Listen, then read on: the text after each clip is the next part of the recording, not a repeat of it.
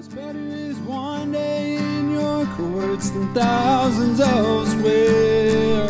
You're listening to an audio teaching from Cross Connection Church, Houston. We're a small church located in Pasadena, Texas, and it is our mission to save the lost, equip the saved, serve both the lost and saved, and to send the equipped. To this end, we teach through the Bible on a verse-by-verse basis, starting at the beginning of a book and working until the end. If you would like to learn more about our church, you can find us at connectedtojesus.org or check us out on Facebook at Cross Connection Church Houston.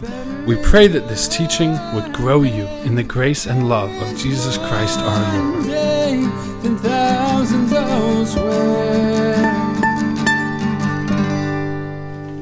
Well, last week in Genesis chapter 42, we see that Joseph's brothers and father came back on the scene. They haven't seen them for a while, since chapter 37 when Joseph was sold as a slave.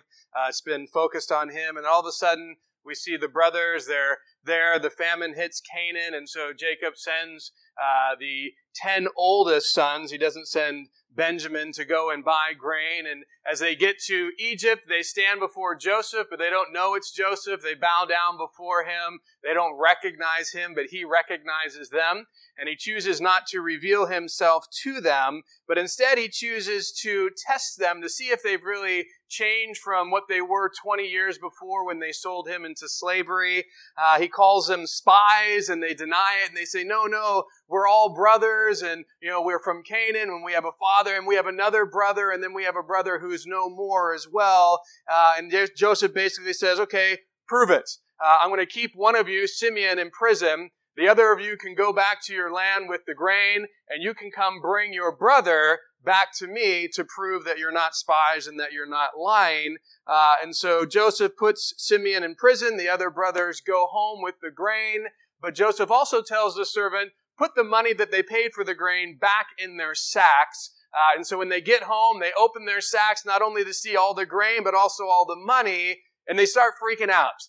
And we noted in that whole chapter the guilt that they had right when, they're called spies. They say, this is because of what we did to Joseph 20 years earlier. And we noted that because they hadn't dealt with their sin properly, this guilt is still there and they still have these issues. And now when they get home and they think, whoa, we won the lottery, we got all this money. No, they think, man, this is so horrible. We have the money that we were supposed to give, and what's going to happen? And so they're freaking out, and they tell their dad, probably for the first time, the truth, and he's upset with them. They tell him what happened. They tell him that Simeon's in prison. They tell him, we got to bring Benjamin back in order to get grain again, in order to get Simeon out. And so Joseph's not happy. He says, you have bereaved me.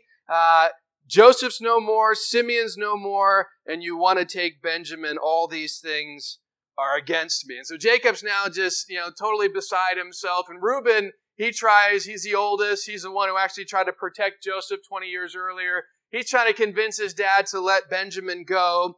And he basically says, hey, you can kill my 2 sons if I don't bring Benjamin back. That's great motivation. Kill your grandkids. But, that's what he shares. And, but still Jacob will not allow Benjamin to go. And that's how we end the chapter with him saying, if something were to happen to Benjamin, it would ultimately kill me. And so now they have this dilemma. The only way they can get more grain, the only way they can get their brother out of prison is for Benjamin to join them and go back to Egypt, because Joseph said, you're not going to see my face again. You're not going to get any grain again. Your brother's going to stay in a prison until you prove to me you're not spies by bringing Benjamin back. And so now we come to chapter 43, and we're only going to look at the first 14 verses tonight because they really focused on Jacob. This is kind of the final thing that we're really going to see of Jacob, besides something at the very end of his life. But, sadly, you thought, what, Jacob wrestled with the Lord. There's been this change in his life. And we're going to find out that actually there hasn't been much of a change, unfortunately, in the life of Jacob. And he has a decision to make. He's had many decisions in his life. He's the head of this home. And here's the decision. Should I allow my youngest son that I favor over the rest go to Egypt so that my family can get more grain in this famine, and so that my other son, Simeon, who's in prison right now, can come back? That's the decision. That's the problem that he's faced with. And we're going to see that he does not deal with this problem very well. There's 7 ungodly ways in these verses that Jacob is going to approach and deal with this problem of whether or not to allow Benjamin to go to Egypt. And as we go through these 7 things, I think you're going to start noting some of these things you're guilty of, some of these things I'm guilty of. These are going to be things that you look at and go, yeah, I can see that I do that when I face problems. And these are things that we don't want to follow. These are examples that are not good for us. And so as we look at each one of these things, I'm going to highlight the ungodliness that Jacob demonstrates for us, but then right after it, highlight what would be the godly response, which is ultimately the opposite of what Jacob does. And so we're going to see tonight 7 ways we shouldn't deal with problems and also 7 ways that we should. And so let's start with the first ungodly way that Jacob deals with problems. Here in verses 1 and 2 of chapter 43, it says this: "Now the famine was severe in the land, and it came to pass when they had eaten up the grain which they had brought from Egypt, that their father said to them, 'Go back, buy us a little food.'" So Jacob faced this problem of Benjamin needing to go to Egypt, and it was the end of chapter 42, and he decides, I'm not going to do it. But now we have a good amount of time that's transpired. There was 10 guys, and they had all this grain packed in each of their sacks. They brought it back for the family here, and they've eaten it all. So months have transpired mostly, and we don't know how many, but probably many, that have gone by where Jacob hasn't done anything. He's been put off dealing with this Benjamin problem, delaying dealing with the problem of whether or not I'm going to make a decision to send Benjamin to Egypt. Now, when Jacob was first faced with this problem, his family had plenty of grain. They could survive. If he sent his sons to Egypt right away, there wouldn't have been an issue. Hey, we got plenty of grain left for us. You guys go to Egypt, get some more, and we'll all be good. Now, nobody has any grain. Now they're at a place where, okay, we got a big problem. We don't have any food. And so this is the scenario that Jacob finds himself in, but really he only finds himself in it because he's delayed. He's put off the problem, and notice what's happened to him. It's only gotten worse. The problem hasn't gotten better. As he's ignored it, as he's delayed it, as he's pushed it away, it hasn't gone away. It's just gotten worse. Now it was just, I don't know if I want to send Benjamin. What if something happens to Benjamin? Oh, well, now it's even worse. We're all going to starve to death. And so delaying this has just made the problem just get even worse. And that's the first ungodly way that I want to note here that Jacob deals with the problem. He puts off dealing with this problem, which only makes the problem worse. And I know in my own life, I'm sure many of you as well, you recognize this has been a common response in your own life to problems. Instead of dealing with them right away when you recognize them, when you see them, there's a tendency that we often have just to kind of delay, to put it off, to hope that maybe it'll go away, to hope that maybe it won't be so big, to hope that maybe something's going to change. And for the most part, that's usually never the case. We delay, it just gets worse. We put it off, it just gets harder. It just gets bigger. And so it's just kind of this foolish thought that we have of, I just don't feel like dealing with it right now. Well, we have a choice. We can deal with it now where it is, or we can deal with it in the future when it's bigger. And so which one do we want to choose? And that's kind of the reality. And sometimes we convince ourselves to thinking it's going to go away, but it's not.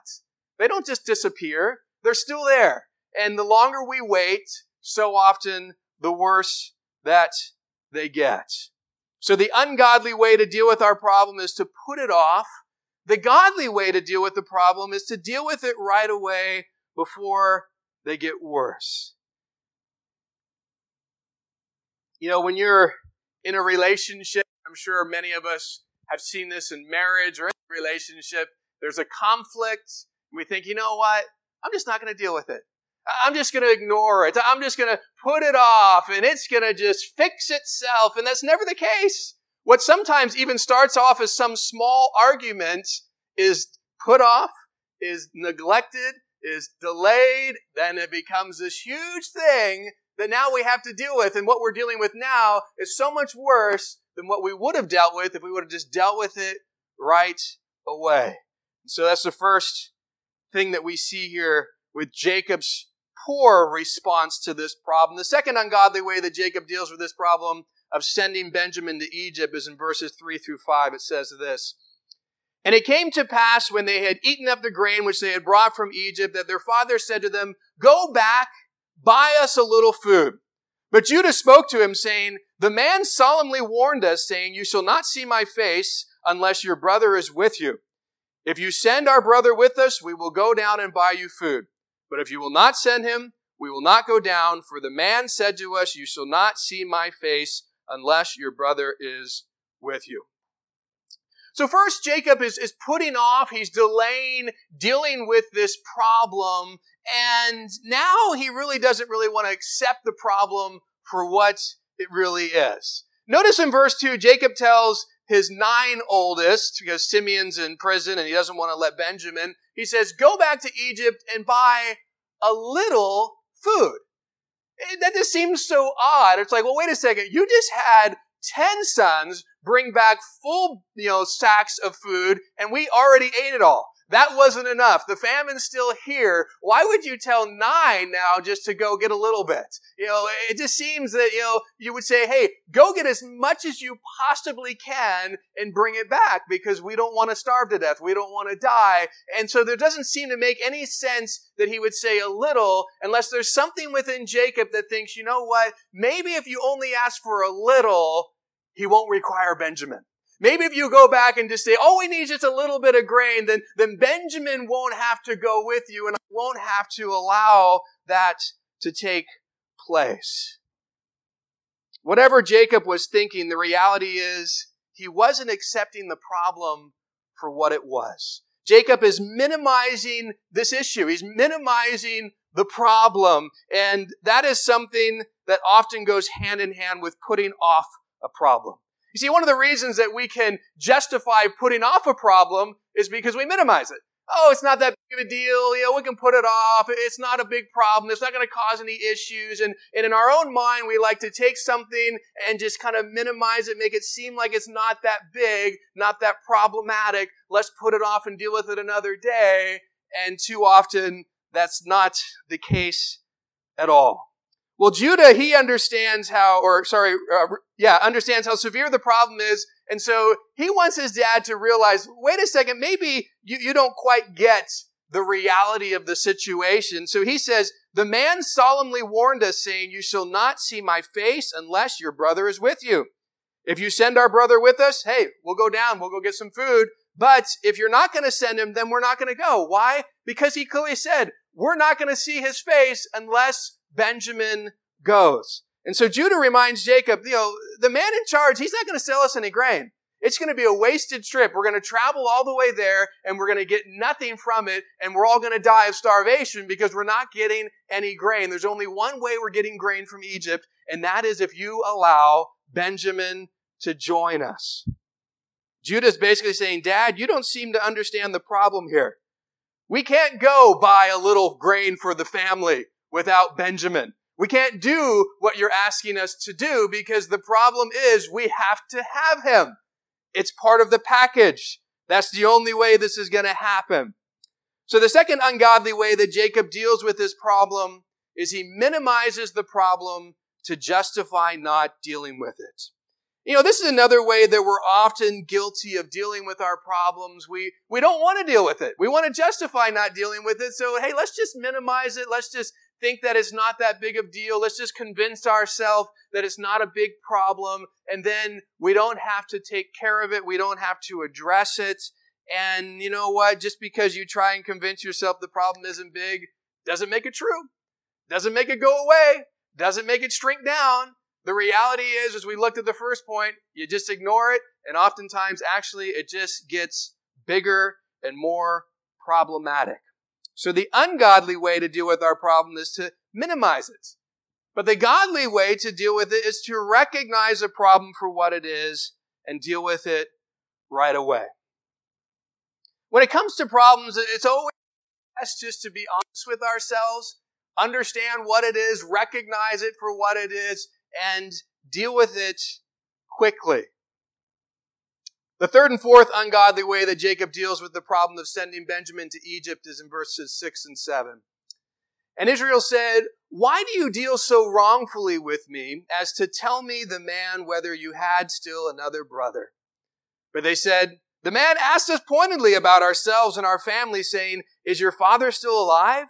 Have you another brother?' And we told him according to these words. Could we possibly have known that he would say, 'Bring your brother down'?" Notice here, Jacob asks his son, it's just a stupid question. It's just a really foolish question here. He says, "Why did you deal so wrongfully with me?" You're thinking, man, what did they do? I mean, they must have been so bad that you would tell that man that you had another brother. How dare you tell that man that you had another brother? What's wrong with you guys? And their response is like, what are you talking about? He just asked us plainly, "Do you have a father that's still alive?" And we said, "Yes, we do." And he said, "Do you have another brother?" And we said, "Yes, we do." How could we know that he would say, "All right, turn around and bring that brother here, or I'm not going to give you grain anymore"? I mean, come on, why are you upset saying we've wronged you for being honest about the fact that you are still alive and we do have a brother? You know, Jacob's question is not only foolish, but really it's designed to pass the blame for this problem onto his sons. He's basically saying, I wouldn't have this problem right now if you guys didn't tell that man about Benjamin. It's your fault. Why'd you do that? Why'd you bring this problem onto me? Why couldn't you have just not said that and then this problem wouldn't exist? The third ungodly way that Jacob deals with this problem is he blames others for the problem even though it is unwarranted. Instead of taking responsibility as the head of the home, instead of dealing with and addressing this problem, he's just sitting there blaming his sons, and he's throwing out an accusation that's just unwarranted and foolish. Once again, sadly, this is a way that many of us respond to our problems. Instead of dealing with them, instead of addressing them, instead of focusing on them and trying to handle them in a good, godly way, we just want to point fingers at, hey, it's your fault that this happened. No, you did this, and wow, how could you? And so often, it's unwarranted. So often we're throwing out accusations that don't have any truth to them, that are just so silly and foolish. And even if there was truth, that it was the fault of these sons, what good is it going to do? Okay, yeah, it's our fault. We still have to deal with this. So pointing the finger and saying, hey, it's you who did this. Now it's all, falling apart. Why'd you guys do this to me? This was not getting them anywhere. It wasn't helping deal with the problem at all. And we need to recognize that because we're guilty of that. Oh, it just makes me feel so good that I can point the blame. Yeah, but how has that helped with the problem? How has that solved it? How has it got it any better? It just actually made things worse because now I have a problem with you. And so that's the ungodly way to deal with it. The godly way to deal with our problem is to focus on dealing with the problem without blaming others. I want you to notice something here about Jacob. Notice what he's ultimately blaming his sons for. He's blaming them for telling the truth. In that accusation, how dare you tell the man that you had another brother? He is saying, how dare you tell this man the truth that you have another brother? Because it was a very truthful statement that they made. Ultimately, I think he's wanting to know, why didn't you lie to him? But remember the man that we're talking about here. Jacob the deceiver, Jacob the man who thinks, I can get out of all my problems if I just lie. So he's probably wondering, man, why didn't you just lie to him? Why did you have to be honest with him? We wouldn't be in this pickle. We wouldn't be in this mess if you just would have lied. Jacob lied to his dad to get his birthright and blessing. He lied to Laban in order to get back to the promised land. He lied to Esau to protect himself from Esau's wrath. He's a man who's lied many times in order to try to deal with problems, and now he wonders why his sons haven't lied to deal with this problem to protect him. The fourth ungodly way that Jacob deals with this problem is he thinks lying will keep you from problems. He should be one to know that's not true. He's done it enough and seen enough consequences. Every single time he's lied, it's brought problems. Oh, I lied to my dad and woo, I got the blessing. Yeah, and then your brother wants to kill you. Oh, I've lied to Laban and I escaped. Yeah, then he tries to hunt you down and kill you.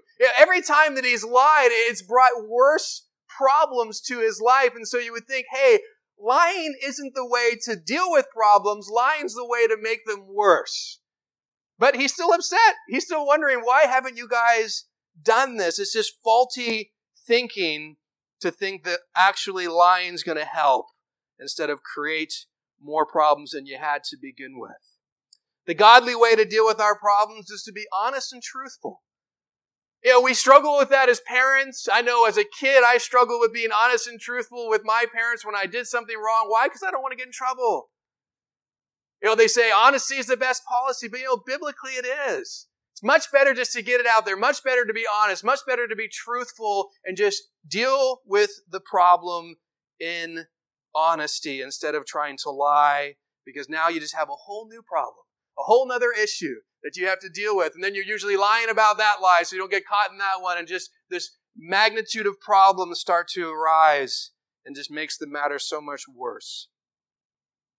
The fifth ungodly way that Jacob deals with this problem is in verses 8 through 10. Then Judah said to Israel his father, "Send the lad with me, and we will rise and go, and we may live and not die, both we and you and our little ones. I myself will be surety for him. From my hand you shall require him. If I do not bring him back to you and set him before you, then let me bear the blame forever. For if we had not lingered, surely by now we would have returned this second time." I want you to notice the contrast between the way in which Judah speaks of the problem and the solution that he sees versus the way in which Jacob is dealing with this problem. Jacob's response and everything that we've seen from the very first time he's encountered this problem to now has been selfish. It's been all about me, all about him, all about how this is affecting him, how this is influencing him. Even the thought of losing Benjamin is not really for Benjamin's sake, it's for his own. Oh, I can't send Benjamin because if something happens to me, it'll kill me. It's not so much, I don't want something to happen to Benjamin as much as how it's going to influence me if something happens to Benjamin. He's definitely more concerned about himself than Simeon. Simeon's rotting in a prison in Egypt. He doesn't even care. I'm not sending anybody to get him. Tough. That's where he's spending the rest of his life. It's very selfish. He's more concerned about himself than the family that just ran out of food. We don't have any more grain. You would think, okay, we're going to have to do this because the family, all of us, me, my sons, my grandchildren, my daughter-in-laws, my daughters, we're all going to die. But he's not concerned about those things. He's just focused on himself. And when he rebukes his son about telling the truth, why did you deal so wrongfully with me? It's all about me and how this is influencing and affecting me. Now contrast that with what Judah just said. Send the lad with me, and we will arise and go, that we may live and not die, both we and you and also our little ones. Judah's bringing back the reality of, hey, it's not just you here, Dad. You're not the only one that's being affected by this. All of us and the little ones, all your grandkids, we're all going to die of starvation unless you are willing to allow Benjamin to leave. Last time Judah spoke, he was helping his dad see the reality of the problem. We can't go without Benjamin because the guy's not going to see us if we don't. And now he's trying to help Dad see how selfish he's being. This isn't just about you. If you don't allow Benjamin to come with us, you and me and your sons and your grandchildren and everybody here, we're all going to starve.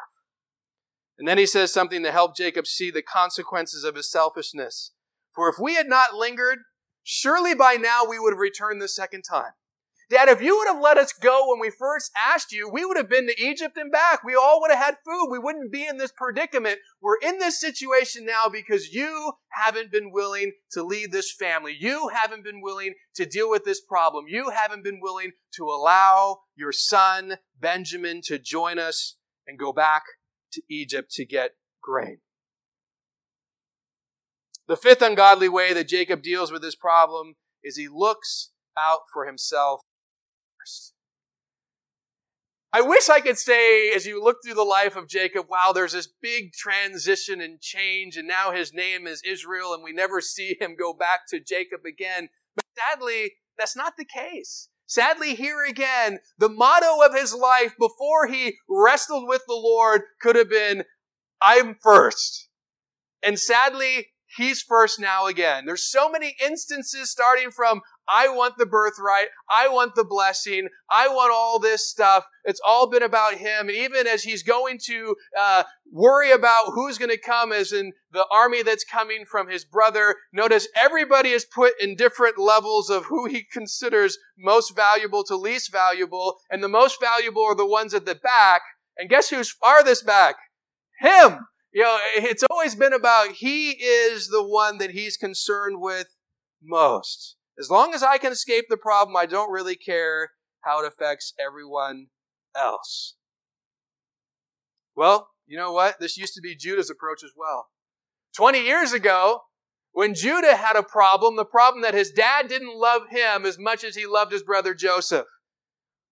All those brothers had that problem. I'm sure it was very difficult to have such favoritism shown, especially to your younger brother. And so he has this problem, and he decides to deal with it selfishly. It's Judah, if you remember, back in chapter 37, that comes up with the idea of, hey, you know what? Let's get something out of this. Let's sell our brother as a slave. Let's make some money off of this. Why should we just kill him and get nothing? Why don't we sell him and get something? And I don't care what it does to Joseph. I don't care how it influences him or impacts him. I just care about me. I want to get some money out of this. And so Judah was the one who did that. That was the way in which he dealt with this problem 20 years ago, very selfishly. But you know what? Now he responds differently. Notice what he asks his dad. Reuben did this at the end of last chapter. He says, hey, you know what? Let me take the boy, and if I don't bring him back, you can kill my 2 sons. Which, hey, granted, he's trying to be like, hey, I'm taking responsibility. You can kill my sons if I don't bring your son back. Judah now goes a step further. You know what? I'll take responsibility, and if something happens to Benjamin, then let it be on me forever. Let me bear the penalty forever. Let it be on me, not my sons, on me. I'll take the consequences for anything that might happen to Benjamin. Judah now is putting his life on the line for Benjamin in this problem. Judah, the man who used to be selfish in dealing with the problem, is now being selfless. And he's a great example of how we should respond to our problems. The godly way to deal with our problem is to look out for others first. And this goes against our selfish nature. This goes against what's kind of within us. Our first tendency is always like, how do I protect myself? How do I deal with this myself? How do I help myself? It's always about me first and not how is everybody else being impacted by this problem. It's just kind of how am I being impacted and how can I deal with this so that I'm no longer impacted? You know what Philippians 2, 3, and 4 says? Let nothing be done through selfish ambition or conceit, but in lowliness of mind, let each esteem others better than himself. Let each of you look out not only for his own interests, but also for the interests of others. Don't just look out for you. Don't just look out for number one. It should be, hey, when there's a problem, how are other people being impacted? How are they being influenced? And how can I make decisions? And how can I conduct myself in a way that benefits them, not just me? Selfishness does not help our problems. It just makes them worse. When we face a problem, especially in a role like Jacob, where he's the head of the home, you have to realize your decisions have an impact on everybody else. And if you're just selfish and it's just about, hey, as long as I come out of this good, I don't care how everyone else gets influenced or impacted. That's just not the godly way, and it's also one that's just going to bring more problems. Because now you're placing problems in your family and those that you love. The sixth ungodly way that Jacob deals with this problem here is in verses 11 and 12. And their father Israel said to them, if it must be so, then do this. Take some of the best fruits of the land in your vessels and carry down a present for the man, a little balm, a little honey, spices and myrrh, pistachio nuts and almonds. Take double money in your hand and take back in your hand the money that was returned in the mouth of your sacks. Perhaps it was an oversight. After all that his sons, have said in this whole conversation and all that's going on, I think he's finally woken up to the reality that I have to send Benjamin to Egypt. Because if I don't, Benjamin's going to die anyway. And so am I, and so is everybody else. We're all going to starve to death. So finally that reality has sunk in, And he's like, okay, fine. If you got to go, then go. But notice Jacob wants to help his problem going away by sweetening the pot. All right, if you're going to go, make sure you take, some of the choice nuts and some of the things that we still have left, even with this famine having hit. And then he says, take double the money, including the money that you had given back. So bring the money that you were already supposed to give and the money that it cost for the grain and double it. Bring lots of money. The sixth ungodly thing that Jacob does here is he looks to money to get him out of a problem. Once again, we see this is something that we often do. I'll just look to my money, my resources, my checkbook, my bank account, what I have, and I'll look to that to kind of be the answer to the problem. Hey, if we just bring enough money, I'm sure this man is going to deal with you graciously. He's going to let Simeon out of prison. He's not going to deal harshly with Benjamin. He's going to give you the grain, and you're all going to get back here. And so let's just put our faith in this money, and we'll double it, and it's going to be good for us, and everything's going to work out. Here's Jacob's plan. Surely this is what's going to enable the problem to go away. Just add money to it, and man, all problems go away. And we see that in movies. We see that in our culture. They think, if I just had more money, I could deal with this. If I just had more resources, then I wouldn't have this problem. And we just kind of start depending on and trusting in these things. But one of the big reasons why that's an issue is because it gets us focused on the wrong thing. All of a sudden, we're starting to look to our bank account. We're starting to look to money, which keeps us from looking to what we should be looking to when we face a problem, and that's the Lord. And so if you have something else that you're depending on, you have something else that you're looking to, guess what? You're not going to be looking to what you should be looking to. Here's the Lord. He's the one that I need in this situation. He's the one who can get me out of the problem, but I'm looking here. I'm looking at the money. I think that's what's going to help me. If we just give this man enough of this, everything's going to be good. Instead of Jacob saying, you know what? The Lord has done all these things in my life. He's protected me so many times. I trusted He'll do it now. I trust my son with Him. I'm depending on the Lord to bring back Benjamin. I'm depending on the Lord to get out Simeon. I'm depending on the Lord to provide the grain. I'm not depending on the double portion of money and the pistachio nuts and the things that I'm sending. But sadly, that's not where Jacob is right now. The godly way to deal with our problem is to look to God to get us out of our problems. God's the only one who has all that we need. He's the one that we need to look to, not money or anything else that we think might solve our problem. The seventh and final thing that Jacob does in dealing with this problem is in verses 13 and 14. Take your brother also and arise, go back to the man, and may God Almighty give you mercy before the man, that He may release your other brother and Benjamin. If I am bereaved, I am bereaved. So Jacob is finally willing to send Benjamin. And notice the final thing he does before sending Benjamin and his sons on this journey to Egypt. He asks God to give them mercy before the man, that they may release Simeon, that they may make sure that Benjamin comes back safely. Lord, give them mercy so it all works out well. That's a great thing.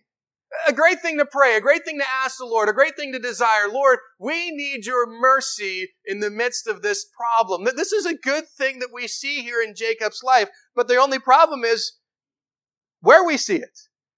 We see it at the end when everything else has not worked. He's tried all this other stuff. And now the final result, after my selfishness hasn't worked, after delay hasn't worked, after minimizing hasn't worked, after passing blame hasn't worked, now that it comes to, I have no other choice, we're all going to die, I'm going to have to send my son. All right, Lord, will you give us mercy? At the end, when everything else has been tried, when all else has failed, now I come to the Lord. Now I ask the Lord to help. The seventh ungodly way that Jacob deals with this problem is he waits until all else fails before trusting God. This is unfortunately something far too common that we see in our own lives. I know I can look at many times in my life where I have dealt with problems just like this. I'm trying in my own strength here. I'm relying on this thing there. I'm depending on money over here. I'm blaming that person in this situation. I'm delaying it. And all these things aren't working. The problem's just getting worse. I've tried everything that I can think of. All my strength has been exhausted. I don't know where to go or what to do. I'm just left with nothing. Well, you know what? Maybe I'll finally come to the Lord and cry out to Him. Maybe I'll finally pray. Maybe I'll finally depend on the Lord since nothing else has worked. You know, this is such backward thinking. God's the one that we should come to first. I mean, who is more capable of getting you through your problem? You or God? You or God or money?